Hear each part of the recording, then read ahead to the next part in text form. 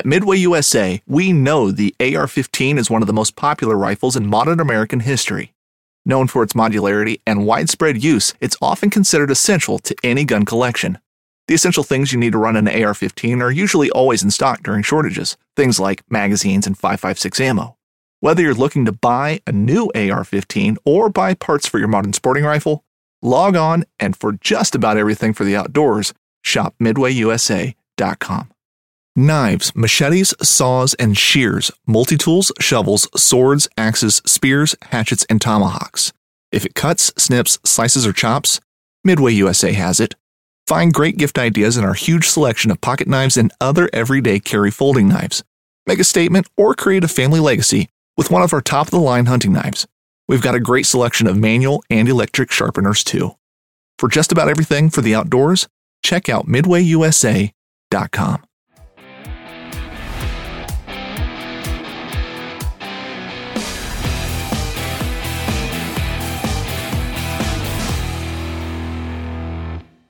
What's going on, everybody? It's How To Tuesday. Last week we were talking with Austin Hain of Fineo Sport Fishing about how to hook a cobia. This week we're going to go into a little bit more depth about the rod, the reel, the line, many other things that you could do to increase your chances, specifically in Virginia in that area. But a lot of what Austin is talking about will easily transfer to other areas where cobia swim. And maybe not just cobia. A lot of this is very transferable to other species as well. Austin, what's going on today?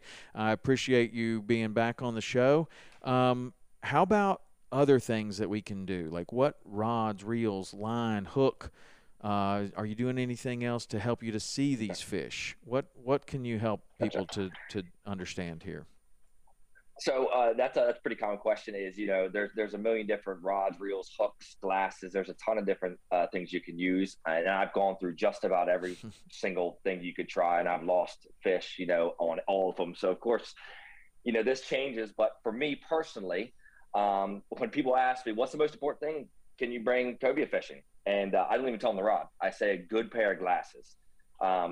Because we do all sight fishing. 95% of the time is all sight fishing up in Virginia for our cobias, and glasses are everything. You've got your $20 pairs, you've got your $300 pairs, and probably more than that. But a good pair of polarized amber lens green mirror.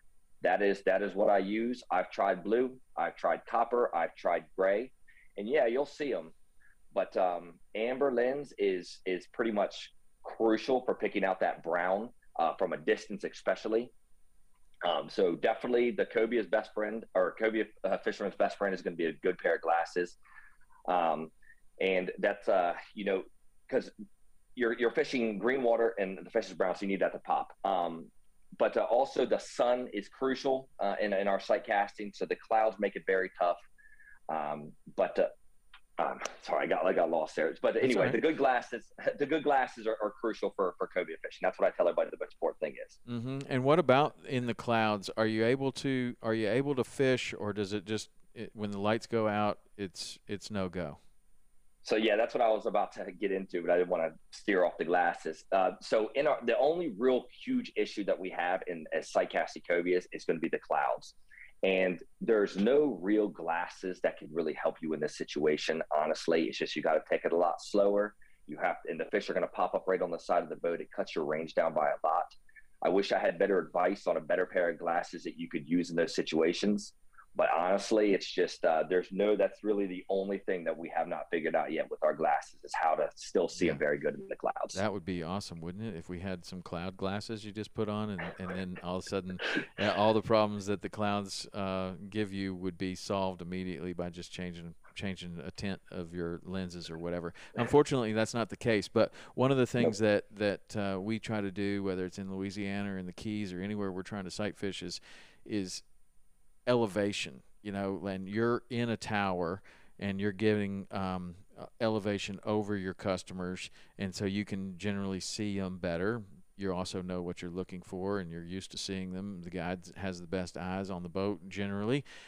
In the Keys, we have a polling tower. We have towers. In the offshore world, they have the tuna towers, and everything is about getting up as high as possible. We used to even fish on top of a ladder in the redfish tournaments, trying to get up as high as possible. And that is one thing that can help a little bit with the clouds, is that if you can get a little bit of elevation, you can see maybe 3 or 4 feet further than maybe you would be able to otherwise. Now, when the clouds are not there and you get up higher, you can see a lot further. I've always thought that it's about a foot of elevation equals about 10 feet further that you can see into the water. So that's why you see these sport fishers that have these giant tuna towers when they're trying to sailfish or tuna fish, is that they've seen that too. Like, the higher they get, the further they can see, the more efficient predator they can be.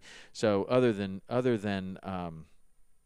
elevation and clouds, those are things that are out of our control. But what is in our control are the rod we're using, the reel we're using, the hook we choose, the type of line that we choose. In your world, what does that look like? Yeah, so the hooks are obviously pretty massive impact on what our hookup ratios. And of course, you got the J's hooks, the circle hooks, and what we use actually quite often is a treble hook. And we do switch that up daily. So we're on between June 1st and September 15th, we can harvest cobias. We can keep 2 per day. So to start our charters off, I actually start off with a treble hook. A lot of people don't use treble hooks for cobias in our area. They still use just J hooks. And for our first 2, of course, I don't catch a release with a treble hook. If you're going to throw a treble hook, he needs to be a keeper, and he needs to be going right to the box, because their survival rate goes way down. But as for the treble hook, you don't lose fish on those. They do not come off the treble hook, especially when they get it. 2 or 3 of those hooks they're stuck. So my recommendation is, for your first 2 fish, which is what we can keep in Virginia, is I start off with a treble hook. But after that, I do try to switch over to the circle hook if there's a lot of fish around, but I do not like the circle hooks too much, honestly, because a lot of times the fish comes at you when he's eating and the circle hook does not set. So I would say it goes treble hook for the first 2. I do a circle hook if there's a ton of fish around, just because you don't want to gut hook 10 or 15 cobies with a J hook. And if it's just a slow pick of the day, I stick with the J hook, which is about a 7 or a 9.0 J hook. Okay. And does that change when you are using different baits? Like when we talked before, you're talking about you use eels sometimes, you're using other baits sometimes. How does the bait choice affect the hook choice? Usually I use the treble hook with the menhadens, just because it matches the size of the bait, the hook to the bait ratio. And the eels can kind of ball up on the treble hook if you don't hook them correctly. A lot of times I'll hook the eels in the back of their collar right here if I'm going to throw them on the treble hook. But that I can use the treble on just about anything, honestly. But it really just comes down to matching the bait to the size of the hook, and I'll just adjust that accordingly.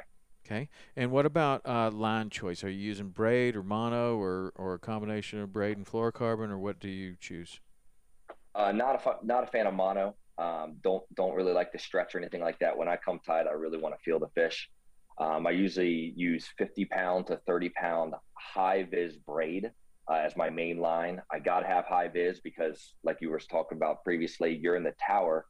And when you're looking down at the fish, I need to be able to keep track of everybody's lines to make sure nobody's going on the boat or anything like that. So I usually stick with a 30 to 50-pound high vis yellow, high vis green, something like that, something really bright that's going to pop, to about a 50-pound fluorocarbon. A lot of people rock 80 in my area. I think that's just a little heavy. So I usually stick with 50 fluorocarbon to my hook. Okay. And I don't run a long leader like you guys do in Florida. I know that all of these long leaders, I don't even want that going through the guide. I'll do about a 20-inch leader to my hook. Yeah, that's actually more along the lines of what I do, especially for permit fishing, is really 20-inch leader. I want to be able to cast. I want the knot from the braid to the fluorocarbon. I want that outside of the tip of the rod, so it can't be much longer than about 20 inches. That's about what I do. And you don't find that the high vis braid affects the fish when you only have a 20 inch leader? No, not at all. Not at all. Okay. Our water is so filthy. I don't even think the fluorocarbon probably makes a difference. It's more just a confidence thing for me, honestly. I would imagine, but they can't see that braid. It's so dirty. It's so dirty there. And then the knot that you're using from the fluorocarbon to the braid, what connection do you prefer? I use a uni to uni knot. Okay, uni to uni, and then what do you use to attach your hook? If it's a J hook, I snell it. Or a circle hook, I'll snell it. But for my treble hooks, I just tie direct uni knot to that as well. Okay, uni. That's an easy one. You can use the uni all the way from the reel all the way to the hook, and really there's not a lot. We test knots here, and you know what? You can get as sophisticated as you want and try as many different knots as you want, and that uni I'm not going to say it's the best knot, but it stands up there with the rest of them, man. It's hard to beat. So that's your setup, and that catches you a lot of cobia. Again, a lot of the information that you just gave is transferable to many other species, and we're going to have a third part to this series with Austin. And that's going to be next week, and we're going to be talking about landing these fish, okay? So the first one we talked about hooking them. The second one we talked about ways that you can see them better and increase your chances with your rod, your reel, your hook, your glasses, your elevation, the clouds, all of that, what we just discussed on this podcast. Come back next week, and we're going to be talking about landing these fish, because there is an interesting thing in Virginia. They're not allowed to gaff the fish, so they have to come up with some other ways to land them. That's what we're going to go over next week with Austin. Austin, how can they find you? How can they get in touch with you? How can they watch your Twitch channel and see you do all this live? So the best way, if you ever want to just get a hold of me, is through my Instagram. That's Instagram. Then you go on Instagram and you type in Finao_live. That's FINAO_live, LIVE. If you would like to watch us cobia fish live, which we do in the summertime, you can drop us a follow on our Twitch page. That's twitch.tv/Finao live, one word. Or you can check out our website, and we also offer our trips on there at FinaoSportFishing.com. Okay, Austin, thank you very much. That's awesome. And if you didn't catch it, Finao is FINAO. That stands for, Austin, tell us one more time. Failure is not an option. I love it. All right, man. Find Austin and come back next week. We're going to talk about landing this cobia. See ya.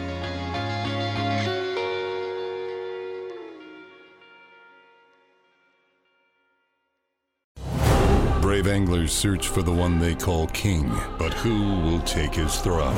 Tune in to Waypoint TV's Battle for Silver, Saturday, May 18th from 12 to 6 p.m. Eastern, presented by Abyss Battery. Waypoint TV. On Mondays, head offshore with Captain Scott Walker and Steve Roger for breathtaking deep-sea adventures. Coming to me. Double. He's jumping. Oh! Look at that belly. Don't miss Mondays with Into the Blue, brought to you by Academy Sports and Outdoors from 7 to 10 p.m. Eastern. Tell a few fish stories along the way. On Waypoint TV, the destination for outdoor entertainment.